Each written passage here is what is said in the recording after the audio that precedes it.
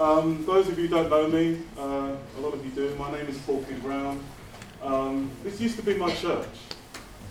So when I come here, it's a bit like a homecoming. Half of you have no idea who I am, the others are happy to see me, and the others are not. But I always have a little bit of butterflies when I come here, because it's like coming home, and I feel like I've got to be good for you, or something like that. I don't know what goes on. But I was thinking about what to say at the beginning, and Sunday was talking about, how lucky we are to just wake up in the morning. And we hear that, and if you're alive, it seems a ridiculous thing to say. You think, yeah, okay, fine, But I had 3 people this week, 3 people connected to me that died, or I went to some sort of, on Sunday, one of my best friends 3 years ago died. He died on his birthday, September 13th, and he was 50, he was my boss, and we all went around the table and we sat down. I'm not depressing you, it was a good time, we had a great time. It was a great time, we talked, and it was like really good conversation, and it was phenomenal. And then a friend of mine from Italy phoned and was on holiday, and her mother died. She was there, and her mother died 10 days. Her mother died. My mic. Is it okay? And then I got a call on Thursday, just about coming here to do some practice down here, and somebody I'd worked with for 20 years, and their husband died, and he worked for the company as well. And I was there until 4 o'clock this morning, just talking to them. And what we were doing, we're just telling stories. We were just telling stories of what he was like, and stories about other people, and stories. And we laughed a lot. In these situations, we do laugh a lot. And, in the Bible it says that, in Matthew 5, it says that we are salt. I don't know if you ever read it. It says you are salt. And I presume that I'm speaking to Christians, so I'm going to, and if you're not, but what the Bible says is that we ought to be salt. And the Bible also says that we ought to be light. And so this week I've had a great week in one way, but a very depressing week in another way. But the commonality in all of these situations was that everybody seemed to be searching for something. My boss, who did not believe in God whatsoever, but everybody's there, they all sort of zoom in on me. I mean, like, I'm with the church now. I used to work, and they all want to ask questions, and sometimes they argue and they disagree, but somewhere inside them they're searching. C.S. Lewis says that we're built with a God-shaped hole, and God has designed us with this hole. And he says that we spend our existence being independent, doing whatever we want, trying to fill this hole with things like sex, drugs, other people, relationships, whatever it is, whatever your habit is. But he says that we're only happy, and this hole can only be filled by God. That's what he says. And if you're around people in different varying situations, you will find out that when their belief system, whatever it is, when there is no hope, they will come to you. Because maybe you are the only glimmer of hope that is left in their life. But that isn't my sermon. My sermon, I didn't know that Julian was going to be here, but my sermon is about news. Because I am obsessed with news. I don't know whether you're obsessed with news. I'm obsessed with the internet. Anybody obsessed with this? Is it only me? I'm on the internet. I'm terrible. I'm on BBC, I'm on CNN, I'm reading everything. I've now got all the newspapers, and it's just ridiculous.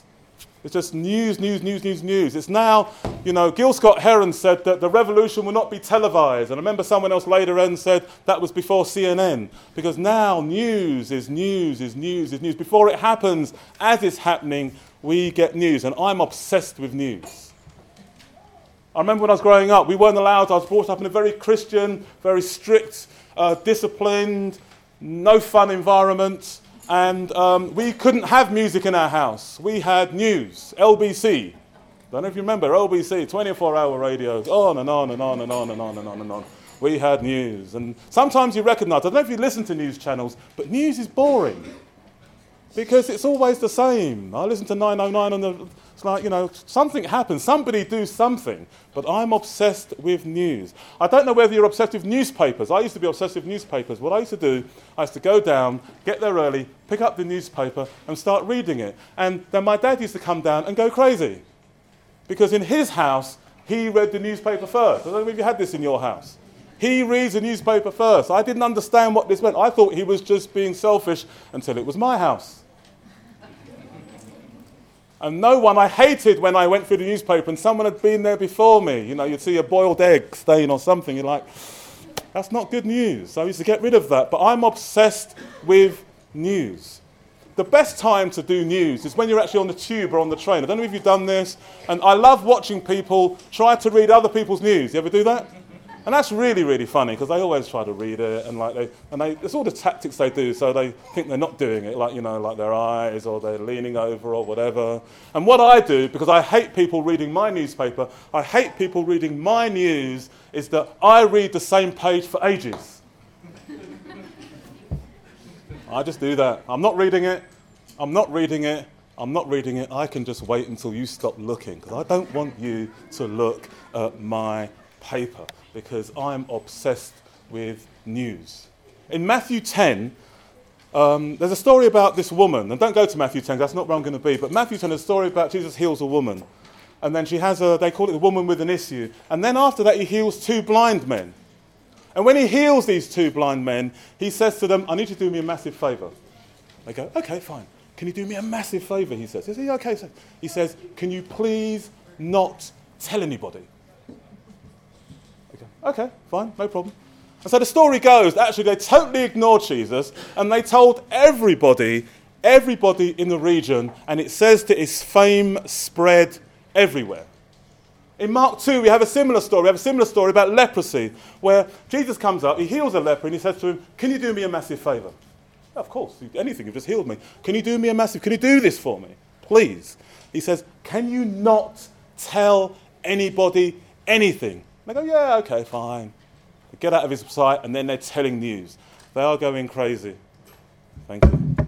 Is this not working then? No, it's not working. Okay, it doesn't matter. I think they can hear me. Thank you very much. You have a little cameo of this with Jesus at the wedding, in where he's trying to say to his mother. His mother says, look, just go and get him. He'll do this. He'll change the water into wine. And he's going like, shh, Mum, just keep it down on the down low. Please don't tell anybody. You see, as you look for this, I don't know whether you've noticed this little trend in the Bible, but it's actually impossible to suppress good news. It's impossible. I don't know whether you've tried it. In Luke 15, there's all these stories. There's this genre. It's called the genre of the lost. There's a lost coin. There's a lost sheep. And then ultimately there's a lost son, which we call the prodigal son. And then the woman finds a coin. And then she's so happy that she's found the coin. She doesn't put it in her pocket. What she does is that she has a party, because it seems as though it's impossible to suppress good news. And because of the time, I'm going to quickly go through, because in Acts 4, which is where my sermon is based, there is this story. There's a story, if you open your Bibles to Acts 4, there's a story of Peter and John. And Peter and John are in this situation. And the situation that they're in is that they are before a council.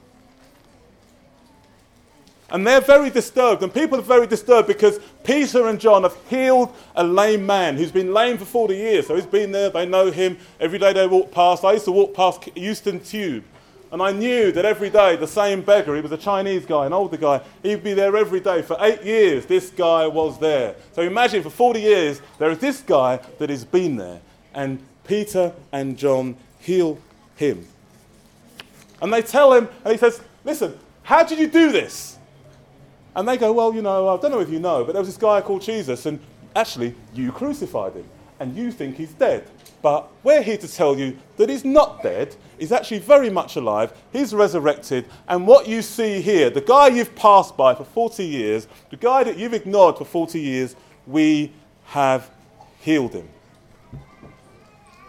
Now, these people are going nuts. The council are going crazy because the Pharisees politically think they've done away with the Jesus issue. The Jesus issue is done. Politically, no more. The Sadducees are going like, hold on a minute. Theologically, we know there is no life after death. We know that. So you telling us about resurrection, this is ridiculous. But then the council are really mixed up because these people have no education.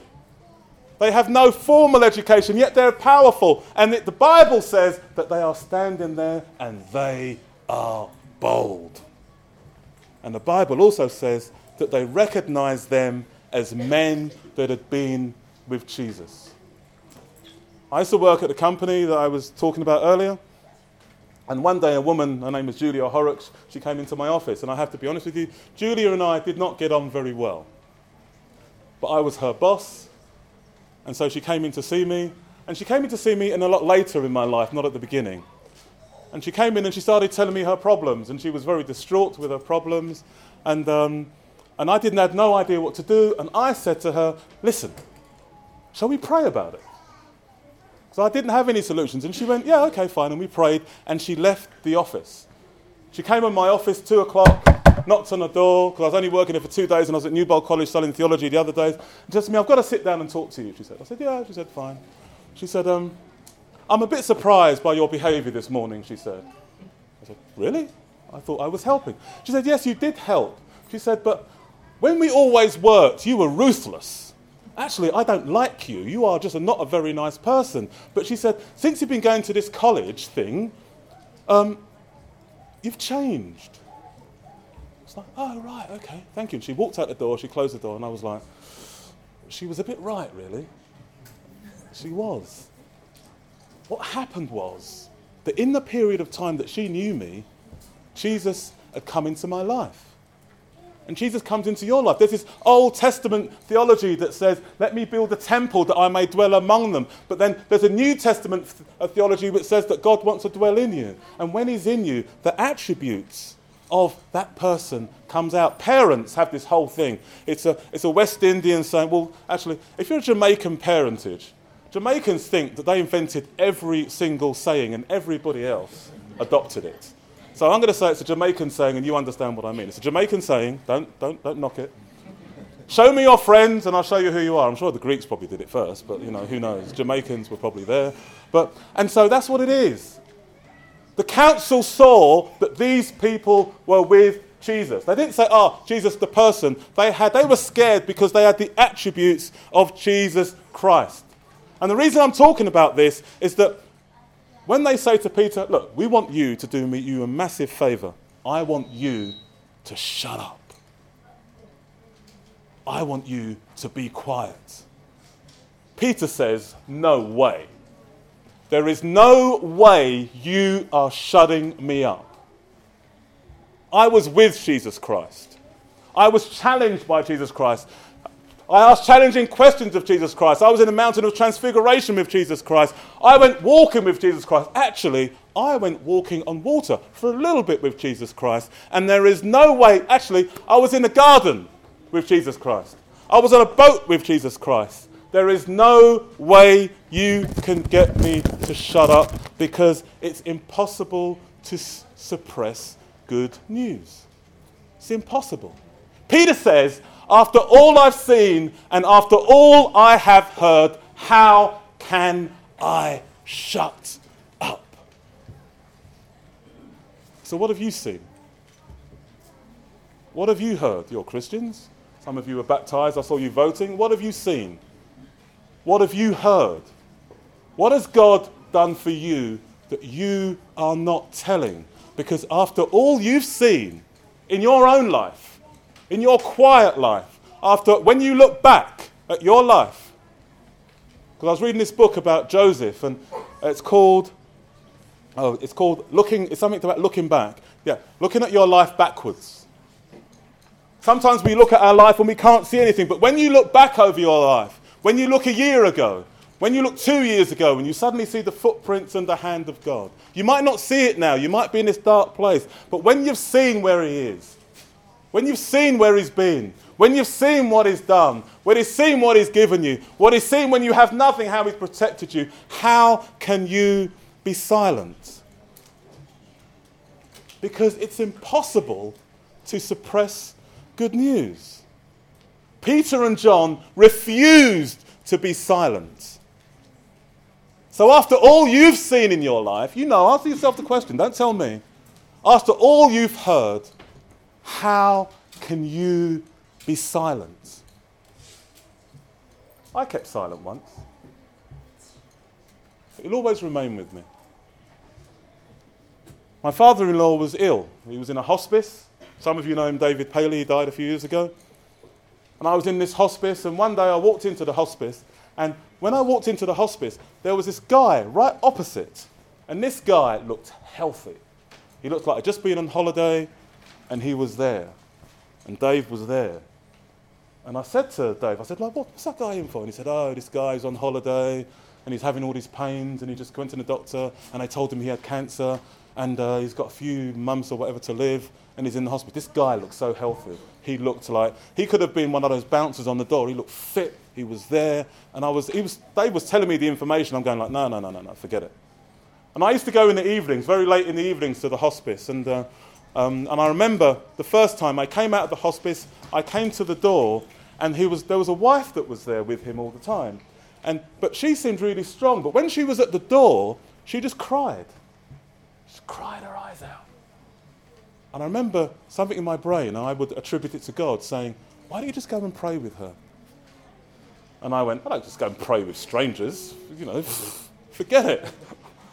So she was praying. I sort of didn't want to disturb her in her prayer. And I went through, and I went to my car. 3 days later, I saw this guy, a big guy again. He wasn't as big.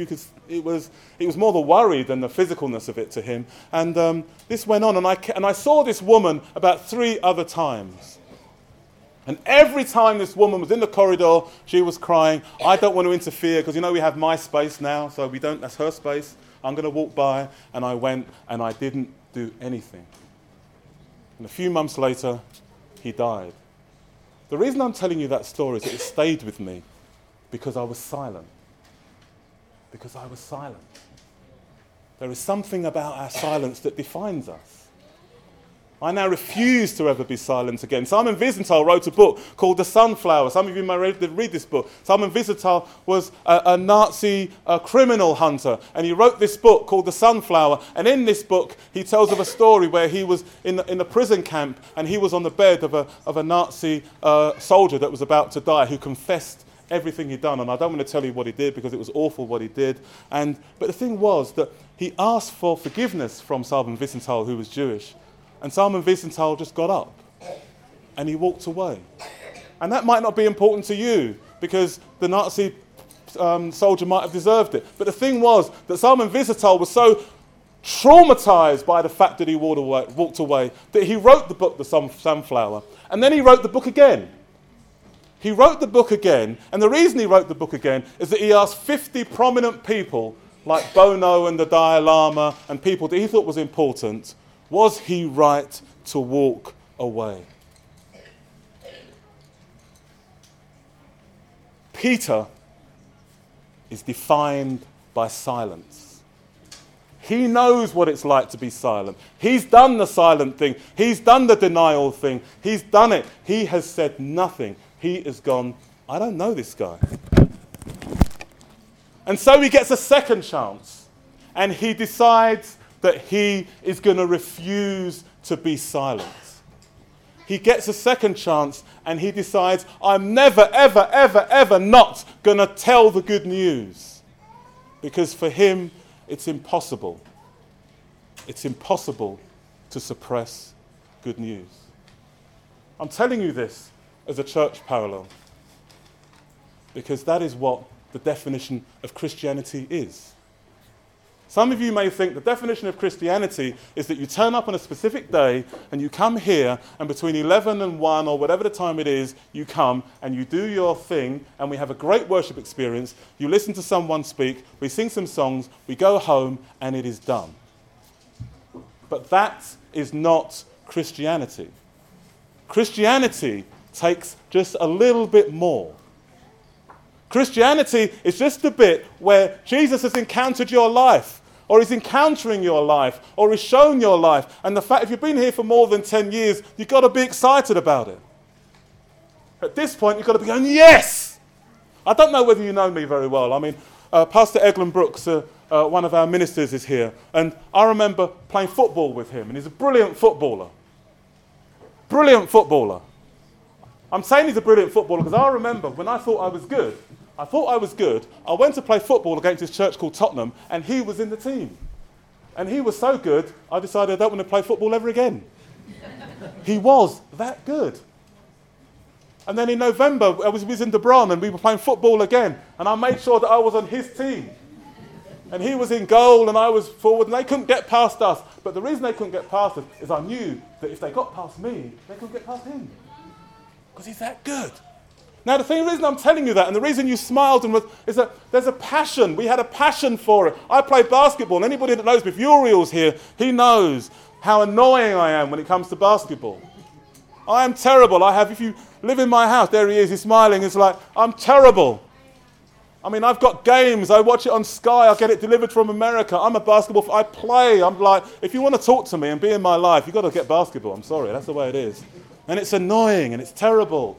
And I cannot stop talking about it. There was even an American that I met, and I knew his home team better than himself. He went, wow, you like basketball, don't you? You're just too much. You're just too much. But that is what our Christianity ought to be about. And so Peter and John are doing something. And what they're doing is this, is that they come out of the prison. They're let go. They come in. They meet their friends. They meet their family. And then something unique takes place. You see, in Adventist theology, we always we have this thing about the time of trouble. Time of trouble. Time of trouble. And what we want to do is not get to the time of trouble, really. Because who wants trouble? Not many of us. We don't really want trouble. But Peter and John pray the prayer. You can put the text up for me. They pray this prayer, and they don't pray, please deliver me, and don't let it happen again. Please don't do this. Please don't do that. What they pray for is they pray for courage. They go, do you know what, God? I've been through here. Let's read it. It says in this, let's go from verse 27. Let's go from verse 27. 28. Is it 28? Go. 29. And now, O Lord, hear their threats and give us, your servants, great boldness in preaching your word. Stretch out your hand with healing power. May miraculous signs and wonders be done through the name of your holy servant Jesus. After this prayer, the meeting place shook, and they were all filled with the Holy Spirit. Then they preached the word of God with boldness. I'm going to tell you something, church. I need to tell you something. What you need to understand is this. Some of you may think you need to be more qualified. Some of you may think that you need something. There's something lacking in your life. I need to go to college. I need to go. Some people in my church want to have evangelistic school. And I think, okay, fine. We can have evangelistic school. That's okay. But what we need, and the only thing you need, is boldness. And we get that not of ourselves. You may think, okay, let's go through this situation. You may think that I'm standing here and, I'm walking around and I'm using my voice, and you may think, I'm Mr. Confident. But what you don't realise is that I hate standing in front of people. I don't really find it that comfortable. I'll tell you what I do know, though, is that when you connect with the Holy Spirit, when you just decide, okay, you do it, God, and you go, okay, I'm just going to fly with it, that he gives you boldness. And he places you in places that you would never, ever, ever, ever be. And that's what you need, that's what I need as a church, as people. Because you have influence. John Maxwell talks about this idea of leadership as influence. He talks about the idea that wherever you are is where you can influence. I don't know if you've got this. I work with people like this. 9 o'clock, it's happy. 9:01, boss walks in, cloud. You ever work with one of those people? Cloud. 11 o'clock, goes to loo. Happy. 15 minutes, let's have a laugh. Don't do that. Oh, butt comes back. Oh, don't, head down. You ever work with one of those? You can have that influence too. You have this power of the Holy Spirit, Jesus Christ inside of you. And some of you know you have it. Some of you have it where you walk in the room and they stop telling their jokes. Or they behave in a different way, or they tell you the joke, but they apologise before. They go, I know you don't like this one, and I shouldn't say it, but this is really good. And they tell you the not joke or whatever it is. When you have Jesus Christ connected to you, you can be bold. You can be a church of love. Maybe you think that you don't have it inside you, and a lot of us, we don't. But it's amazing what God does when he's connected to you. You'd be looking back going like, did I do that? Did I do that? There's a story about, they want to come in? Okay, no. There's a story about a lady who's at an old people's home. And I don't know if you've been in old people's homes, but this particular lady, she wasn't very nice. And in our country, in England, we're really good at sending people to the seaside away, so our old people are away from us, and we don't look after our young people. They're not part of our family. And so she was in an old people's home. And she wasn't very nice, so the nurses stayed away from her. But this one particular nurse decided, okay, I'm going to give her a chance. I'll give her a chance. So she gave her a chance, and she listened to her story. And then she discovered that she was a really nice lady, and that she had lots of stories to tell, and she had done lots of things of significance in her life. And one evening, when the nurse was leaving, the old lady said to her, can you do me a favour? She said, yeah, anything. She said, really, I really need you to do me a favour. I said, okay, no problem. She said, can you put your arms around me and pretend that you love me? Okay. So the lady was facing this way, and she put her arms around her like this. I love you. I love you. And pulled her arms away. She went home. Very bizarre situation. 2 days later, exactly the same time of night, the lady said, listen, I really need a massive favour. But now she knew what was going to come. She said, can you do me a massive favour? Can you just put your arms around me and pretend that you love me? I love you. I love you. This kept going on for a while. And then one night she came in and she was leaving, and she said, listen, can you do me a massive favour? Can you put your arms around me? Just pretend that you love me. So she put her arms around her.